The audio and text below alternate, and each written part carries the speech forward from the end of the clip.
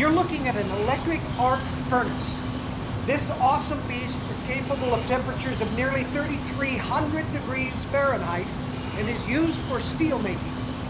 But that's nothing compared to this. This is the Large Hadron Collider in Europe, the largest particle accelerator in the world. In 2012, this behemoth was used to create a quark-gluon plasma. No, I have no idea what a quark-gluon plasma is. That reached a temperature of 9.9 trillion degrees Fahrenheit, more than 500,000 times hotter than the center of our sun. 3 young men named Shadrach, Meshach, and Abednego were once threatened with being thrown into a blazing hot furnace. It may not have been 9.9 trillion degrees hot, but it was plenty hot enough to do a lot of damage. But here's the thing. The choice was theirs. The choice of whether or not to go into that fire, that was theirs to make. And who would ever choose such a horrible fate? I'm Pastor Mark Toon, and we are in a series in the book of Daniel called Subversive Leadership. Young men who had been kidnapped from their country of Judah by conquering Babylonians ended up earning the respect of King Nebuchadnezzar and being rewarded with positions of importance in his court. Despite living in a pagan culture that rejected their belief in the God Yahweh, their integrity and their faithfulness gained them roles of great influence in the kingdom. But they were about to risk all of that influence in one of the greatest acts of subversive leadership in the Bible. You see, Nebuchadnezzar erected a gold statue that was as tall as the shoulder of the Statue of Liberty. He ordered every citizen to bow down and worship or to be thrown into a blazing furnace. And that was a bridge too far for our friends. They had excelled in their training. They had served as faithful counselors to the king. They even allowed their names to be changed. But worship a giant golden idol, that was a betrayal of their God that they could not abide. And so they refused. And they were ratted out by jealous colleagues who saw this as a good way to get rid of the competition. King Neb was ticked that these men would not obey him. But he also knew how valuable they were to him, so he decided to give them one more chance. Just a quick bow, a perfunctory little act of worship so that everyone could see that they had complied and they would be off the hook. What do you say, boys? Bow down to my gold idol? Or it's the fiery furnace for you. That's your choice. And who is the God who will deliver you out of my hands? Their response is one of the most inspiring speeches in the Bible. Listen to what they said in the book of Daniel, chapter 3, verse 17. Shadrach, Meshach, and Abednego answered and said to the king, O Nebuchadnezzar, we have no need to answer you in this matter. Our God, whom we serve, is able to deliver us from the burning fiery furnace. And he will deliver us out of your hand, O king. But if not, be it known to you, O king, that we will not serve your gods or worship the golden image that you have set up. What amazing composure in the face of a dire threat. And here's what I find inspiring about this. These men assume God's power, but they do not presume upon God's power. They assume that God is able to save them if he chooses to do so. The text says, our God whom we serve is able to deliver us from the burning fiery furnace. Those were words of faith. God is God. They assume that God is powerful enough to save them from this horrible fate if he wishes. But they do not presume upon God's intervention. Even though they are sure he can deliver them, they realize he might not deliver them. And then come the 3 words I want you to remember from this talk. But if not. But if not.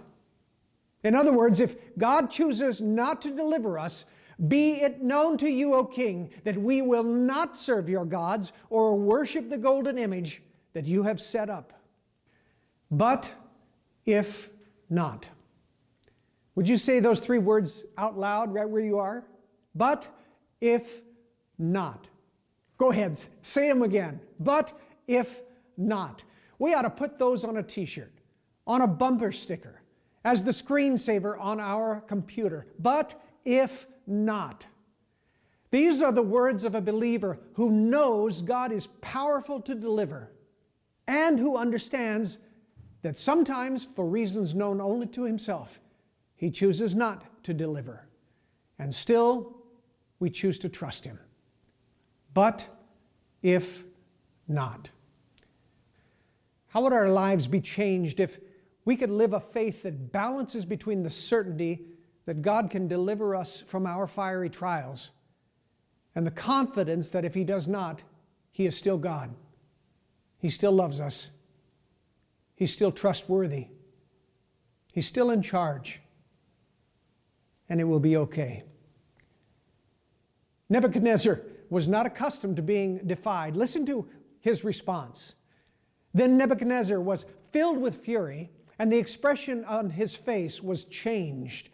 And he ordered the furnace heated 7 times more than it was usually heated. And he ordered some of the mighty men of his army to bind Shadrach and Meshach and Abednego and to cast them into the burning fiery furnace. Then these men were bound in their cloaks, their tunics, their hats, and their other garments, and they were thrown into the burning fiery furnace. Because the king's order was urgent and the furnace overheated, the flame of the fire killed those men who took up Shadrach, Meshach, and Abednego. And these 3 men fell bound into the burning fiery furnace. King Nebuchadnezzar was so ticked that he ordered the furnace heated up 7 times hotter than usual. It was so hot that when his burliest soldiers threw the boys into the fire, the flames jumped out and consumed the guards. Let's continue. Then Nebuchadnezzar was astonished, and he rose up in haste. He declared to his counselors, "Did we not cast 3 men bound into the fire?" And they answered and said to the king, "True, O king." He answered and said, "Well, I see 4 men unbound, walking in the midst of the fire, and they are not hurt. And the appearance of the 4th is like a son of the gods."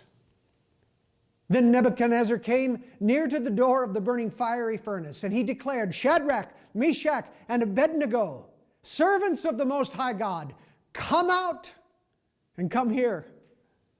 Then Shadrach, Meshach, and Abednego came out from the fire, and the satraps, prefects, governors, and king's counselors gathered together and saw that the fire had not had any power over the bodies of those men. The hair of their heads was not singed, their cloaks were not harmed, and no smell of fire had come upon them. When we go to the beach, I love to build a big bonfire. It's perfect for talking and singing around and roasting marshmallows over. But I always wear smoke clothes because I don't like that smoky smell on my clothes. In fact, I can't even sleep if I have that smell on me. God's salvation of Shadrach, Meshach, and Abednego was so complete that not only did they survive the flames, they didn't even have smoke clothes. The hair of their heads was not singed, their cloaks were not harmed, and no smell of fire had come upon them. It was complete, perfect salvation. God, as it turns out, did deliver them from the furnace. And the way he did it was spectacular. The king said to those that are around him, "Didn't we throw 3 men into the fire? So why do I see 4 guys in there, unbound, walking around, unhurt, and that 4th guy, he looks like a god?" Bible scholars differ on who this 4th person was. Some say it was an angel, or perhaps this is what we call a Christophany. That's a fancy word that means an appearance of Jesus before he came to earth as a baby in Bethlehem. That's what I think. I think this was the Son of God right there in the middle of it all, walking around inside a fiery furnace with those men who trusted God enough to say, "But if not, we still will not bow down to your idol." And if it was Jesus in the story, it gives us a glimpse of an event in his own life. 500 years later, on the night of his betrayal, Jesus went to the Garden of Gethsemane, and he knelt down and he poured out an anguished prayer to his Father. Jesus knew the torture that awaited him on the cross. He knew that God could deliver him from that fate, and he asked his Father to do so. "Please," Jesus said, "please let this cup pass me by. Don't make me drink this bitter brew." But then notice the very next words. "Nevertheless, not my will, but your will be done." You know another way that we might translate "nevertheless"? But if not. This was Jesus' "but if not" moment. "Father, I know you can deliver me. I hope you will deliver me, but if not, I will love you and trust you and have faith that you will be with me no matter what." So did God deliver his Son that night? No, he did not. Jesus died the next day on a cross. But on the third day after his crucifixion, God raised Jesus from death to life, and when he did that, our God declared that whatever trial we encounter on this earth, we can trust that he will either deliver us from it or through it. Whatever we face, he will be right there in the midst of it, the other one in our fire. We, the spiritual children of Shadrach, Meshach, and Abednego, the disciples of the risen Christ, need now more than ever to be reminded and to live into these three great words of faith. But if not. We live in a season of idolatry. People who are not willing to bow down to certain ideologies are being threatened and attacked and canceled. We live in a season of fear. People fear that our political structure is crumbling. People fear that we are burying ourselves in a mountain of debt. People fear persons of a different color. People fear COVID. Cindy and I were walking in the desert last week, and when people approached us on the trail, they pulled up their mask and turned their bodies away from us until we passed. We felt like lepers. So how is it that we might respond to these fearful challenges in an idolatrous culture? I think Shadrach, Meshach, and Abednego teach us how. First, we assume God's power. We assume God's power, and we ask him to deliver. We ask him to save us from that which we fear, and sometimes he does. One of our members was recently diagnosed with stage 4 prostate cancer. And following surgery, the pathology report was not good. But Ron and his life group began to pray for God's deliverance and healing. And 7 weeks later, his doctor was astounded to report a PSA of 0.02, which meant that the cancer that was going to kill him was now undetectable. And that's miraculous. Sometimes God answers our prayers for deliverance, and sometimes he does not. On Christmas Eve, 20-year-old Joe Dionis died of burns that he received in a terrible accident at his home. And despite our prayers, this young man lost his life. There are no easy answers to tragedies like this. It is painful and raw and inexplicable. And right now we are walking with this family through a very dark time. And yet they would tell you that they have seen God at work in the midst of this fiery trial. Hundreds of young people sat in our sanctuary and listened to the gospel at his service. The service has been shared with thousands around the world. People who were previously disinterested in spiritual things are suddenly seeking Christian counsel. And his mom and dad, John and Melinda, are looking for ways to transform this tragedy into a life-giving legacy. Would they rather have their son? Yes.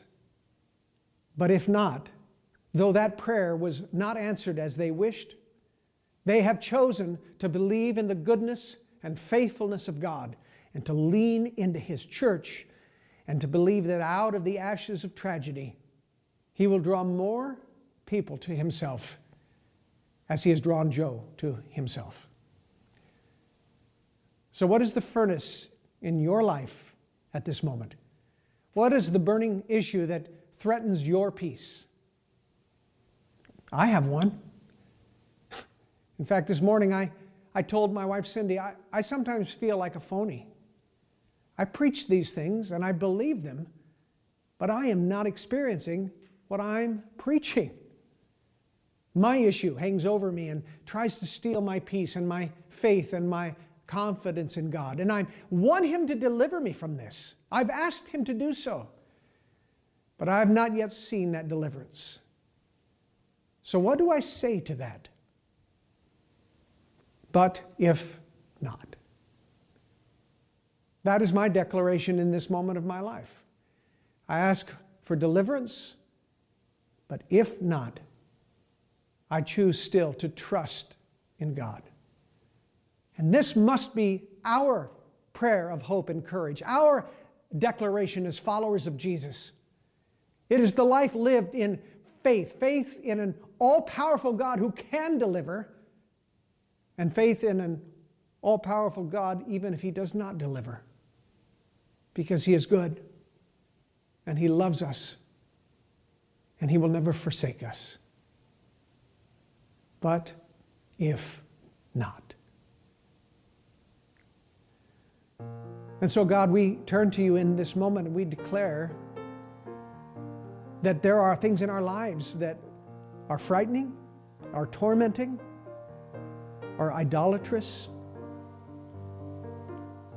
things that we want to be delivered from, things that we would ask You to deliver us from, relational brokenness and physical health issues and financial struggles.